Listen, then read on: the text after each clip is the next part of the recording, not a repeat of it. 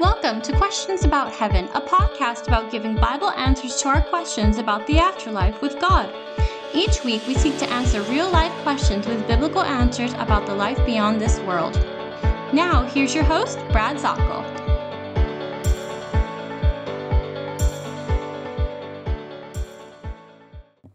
Welcome once again. I appreciate you coming aboard with me here today as we take a look again at the subject of heaven and what the Bible says. I want to remind you, we avoid here in our ministry speculations that go outside of the doctrines of the Scripture.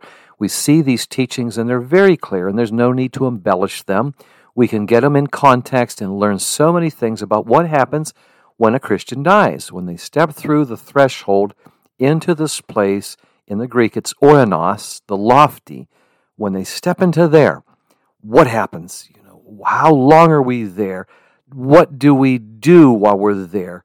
Do we notice other people when we're there? What activities go on? All these different questions are going on, and so we're going to tackle some of those today. Have a great time as we look at the Scripture so you can take these. So if you have your Bible app or your Bible with you, and make sure you have a pen and pencil or something where you can take notes. Now, if you're driving, just, keep this and repeat it over and learn these truths because there's some fantastic things here I want you to see. And so as we're looking at this and we're talking about the truth of heaven, let's get back into some wonderful promises we can see from God. In one thing, we've been given this wonderful status as a sinless person. When we've given our life to Christ, we've given our sins to Him. He's taken them away.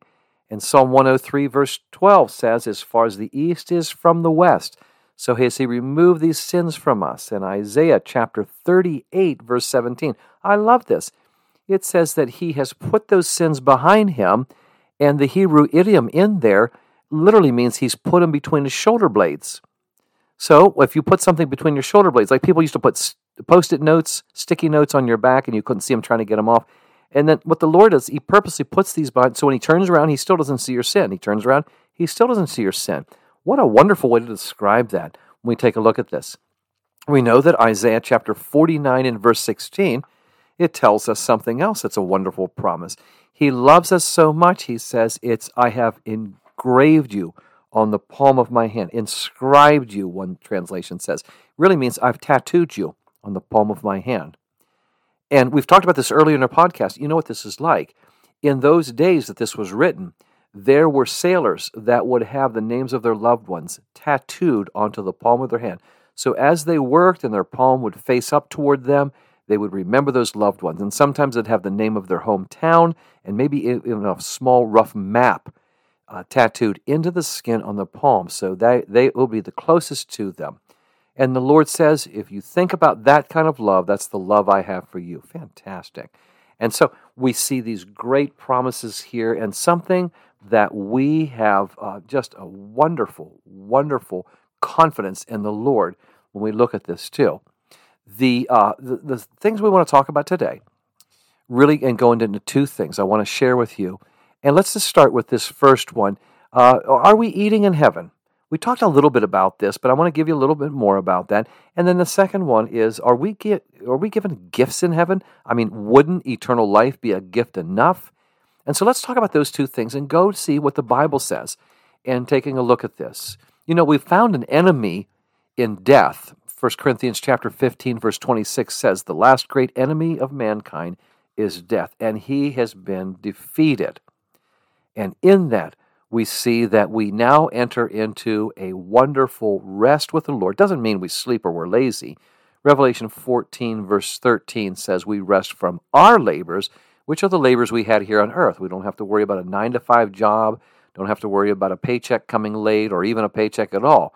All things are given. We can buy the sustenance we need, quote unquote, buy, because Isaiah 55 and verse 1 says you buy it without price. Go get it free. We just have this wonderful sustenance being given to us in there. You see, we eat for two reasons on earth.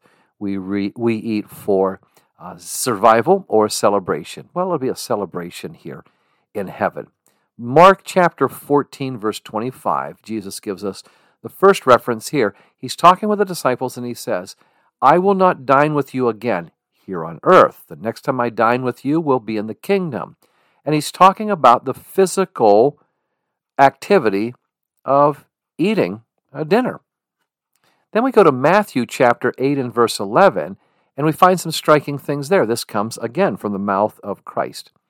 He says, they will come from the east and the west, and he's intimating that Gentiles as well as Jews, because the Jewish thought at that time was if you weren't from Jerusalem, you were just from the, quote, east or the west. It's kind of a derogatory term. Jesus uses it back against them, and he says, they will come from the east and west and sit down with Father Abraham and Isaac and Jacob, and they will recline at table with them. Now, this is a powerful thing because, number one, he's reminding you again, there will be a time of eating. Recline at table has a wonderful connotation within that Greek phrase, which means more than just eating. It means laughing. It means storytelling. It means staying there and listening intently and fellowshipping, if you want to use that term. There, recline at table, that's something. So it's more than just inhaling food. It's enjoying that time. Think of it like one of your favorite Thanksgivings or Christmases. When you're around, yes, you were eating, and yes, maybe you ate more than you should. But at that time, someone tells an uproarious joke, or you have a wonderful memory, and that's what it's talking about. I'll also remind you, what does it say there in that Matthew 8:11 passage? Abraham, Isaac, and Jacob. Did you know something here? Let me share something with you. They're related.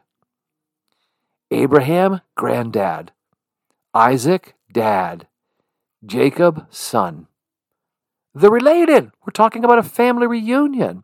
So not only do we have multitudes celebrating the Lord of different backgrounds, Revelation chapter 7 and verse 9, different cultures, different races, different languages coming together, celebrating. Nobody is pushed apart. The diversity does not separate people. It unites them, which tells us even in those celebrations, we have our uniqueness. Now we're there, as I said, we're also eating and we're taking, and somebody says, well, I hate to be crude, but are there bathrooms in heaven? Well, this isn't really, if you just think about this, no, there wouldn't be. I don't even have to go outside of Scripture because bathrooms are places where you would eliminate waste. Is there any waste in heaven? Would the food have anything which would be passed through as waste? No, it's perfect food. And we look at this. Isaiah chapter 25 and verse 6 says, it will be laid out by the Lord himself. The best of foods will be laid out there. Revelation chapter 22, the first 3 verses, and it says there is a tree of life, and it could be in the translation meaning trees of life. So it could be a grove alongside the river, maybe more than one. And it says this, that there are fruits, continual variety of fruits, one each month, that are for consumption, and also some leaves that are there for the healing of the nation, which might mean the health giving. Now, whether we consume those leaves or not, we're not sure. This could be they're applied and they're there, but that's given. But we do know the fruits are there, and they will be partaken of as well. And when we take a look at these wonderful things, I think one of the biggest things about going to heaven, and somebody says, well, they have spaghetti. I've always liked spaghetti. Somebody says it's barbecue. More than once I've had a Southerner down here. I'm in East Tennessee. Southerner says, well, surely we'll have a barbecue. I don't know. I can't tell you that for sure. Somebody says, well, I'm looking here, and it says in Isaiah 25 and verse 6, the best of meats. Does that mean meats? And will there be slaughtering? But there's no death in heaven. Well, who's to say that the meat that we have in heaven has to be from an animal? Now, don't think I'm too weird on this, but I want you to understand something. This is heaven food. This is something that is not created by mortal man, nor in an earthly recipe. The concoctions that are brought together in food for our enjoyment and celebration in heaven have not been something that is tainted by the curse. This is curse-free food, which I think some of you are thinking about this. Okay, well, we'll never get fat in heaven. Well, that's kind of a curse of mankind and getting too many calories, so I'll let you think about that. But we continue on as we talk about this in heaven. Eating for celebration, eating for enjoyment, wonderful time. And then we also talk about recognition in heaven. Now, I'm not going to get too detailed because of time, but I do want you to know this. the Bible does say the faithful Christian will be recognized for his work. And this is an important point.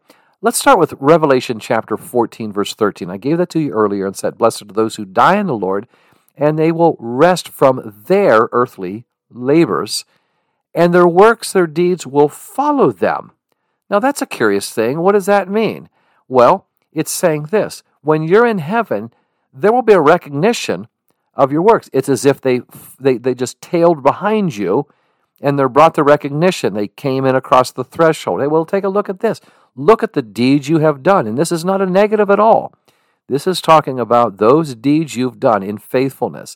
You see, in Hebrews chapter 6 and verse 10, it lets us know that this is a very fair thing for us to read, an encouraging thing. God's not unjust. He will not forget your work and the love you have shown him as you have helped his people and continue to help them. He's saying this is not something God will ignore. He's going to recognize the fact that you're very faithful. I'll remind you, and it can be as minimal as a cup of cold water. Matthew chapter 10 and verse 42. You're trying to help, but you say, "I'm limited in my resources." How limited would you be that you can't even give somebody a cup of cold water, someone in need? You know, you have 2 cans of soup at the house, and you know somebody at the church or somebody in your neighborhood has a need. That's what we're talking about. Just sharing simple things. It's just that spirit of giving in the name of Christ. It says you will not lose your reward. If I can remember right, I believe it's Luke 14:14 says, there will be times people will not even thank you for your generosity. But don't worry. God sees it, and you will be rewarded. We see these rewards. 2 Corinthians chapter 5 and verse 10. We will all the Christians will stand before the Bema seat, that's the reward seat of Christ, to receive what they have done in their bodies, whether good or bad. The word bad is not meaning evil. There are 2 Greek words for that, kakos and poneros. But this one is phaulos, and it means this, of the worth is less, whether good, whether worthy, or less worthy. And so it's this, it doesn't have to be bad. It just might be that these things are not as important as those things you did. I mean, on this one, you helped organize a children's outreach, and it was wonderful, and you put in countless hours in help. That might be more than you are just writing a nice Christmas card to somebody. Or it can even be something you're just doing that's very neutral. You're cutting your grass. You are going in and you're washing your hands with soap afterwards to prepare for dinner. Those things aren't exactly leading people to Christ. They're just activities. They're not evil. They're just not that worthy. Now it might be while you're washing your hands at the sink and you have a neighbor over for dinner and you're talking with them about Christ. Well, now that's a different thing. But you will be recognized and rewarded for that. And the Bible says, on what basis is that reward? 1 Corinthians chapter 4. This is a very important passage in the first 5 verses. And it tells you this, that it's not the quantity, it's the quality. And by that I mean this. Are you faithful? Is your heart in it? Are you serving the Lord? And are you serious about, just taking what is in front of you? See, it says this, you're not responsible for what you don't have. You're rewarded on what you do have. And, verse 5, every man and woman will receive praise. The Christians will receive praise on that. Now, I find this very fascinating in Revelation chapter 19, verses 7 and 8. It says, the wedding of the Lamb has come. Okay, this is the great, wonderful feast, the marriage feast in Revelation 19. And the church, the body of believers from all time, the Christians from all over the world in all the ages are coming together, represented as the bride. And it says his bride has made herself ready. Fine linen, bright and clean, was given her to wear. What's that mean? Well, it even tells you the fine linen stands for the righteous acts of the saints. So you say this, you are creating beauty when you serve the Lord. Now, there's one thing about being rewarded. And yes, as we read in Matthew, in Luke chapter 19, I believe it is, and then there are some that are more faithful with what they've been given, and they will receive greater rewards. I get that asked many times. Will some people get more rewards in heaven? Well, yeah, they're very, very faithful, and some people have just not really cared about exerting themselves. And so that's there. But I want you to think about this. Your service to the Lord is as if you are adorning a wedding with beauty. The things that you do that may never be recognized until heaven are being given and presented as if it is some embellishment, some adornment at a wedding. Isn't that amazing? So, and you'll be recognized for that. There's more we can say, but I see I'm out of time. Thank you so much for joining me today. We talked about eating in heaven and rewards, recognition for service in heaven too. And I think there's some very, very satisfying answers that we have here as we see them in the Scriptures. Thank you so much. This is Brad Zockel, Director of Xulon International Bible Institute. Let's talk some more about heaven. Thank you so much. Share these things. Plagiarize my teaching all you want. God has no copyright on His Word. You can use these whenever you want to. God bless you. Thank you. And Lord willing, we'll be talking soon. Thanks for joining us this week on Questions About Heaven with Brad Zockel of the Xulon International Bible Institute. Be sure to visit our website, xulon.org, to learn more about our Bible ministry. That's xulon.org. While you're at it, if you found value in this show, we'd appreciate a rating on iTunes. Or if you simply tell a friend about the show, that would help us out too. And keep an eye out for our upcoming ebook, Questions About Heaven.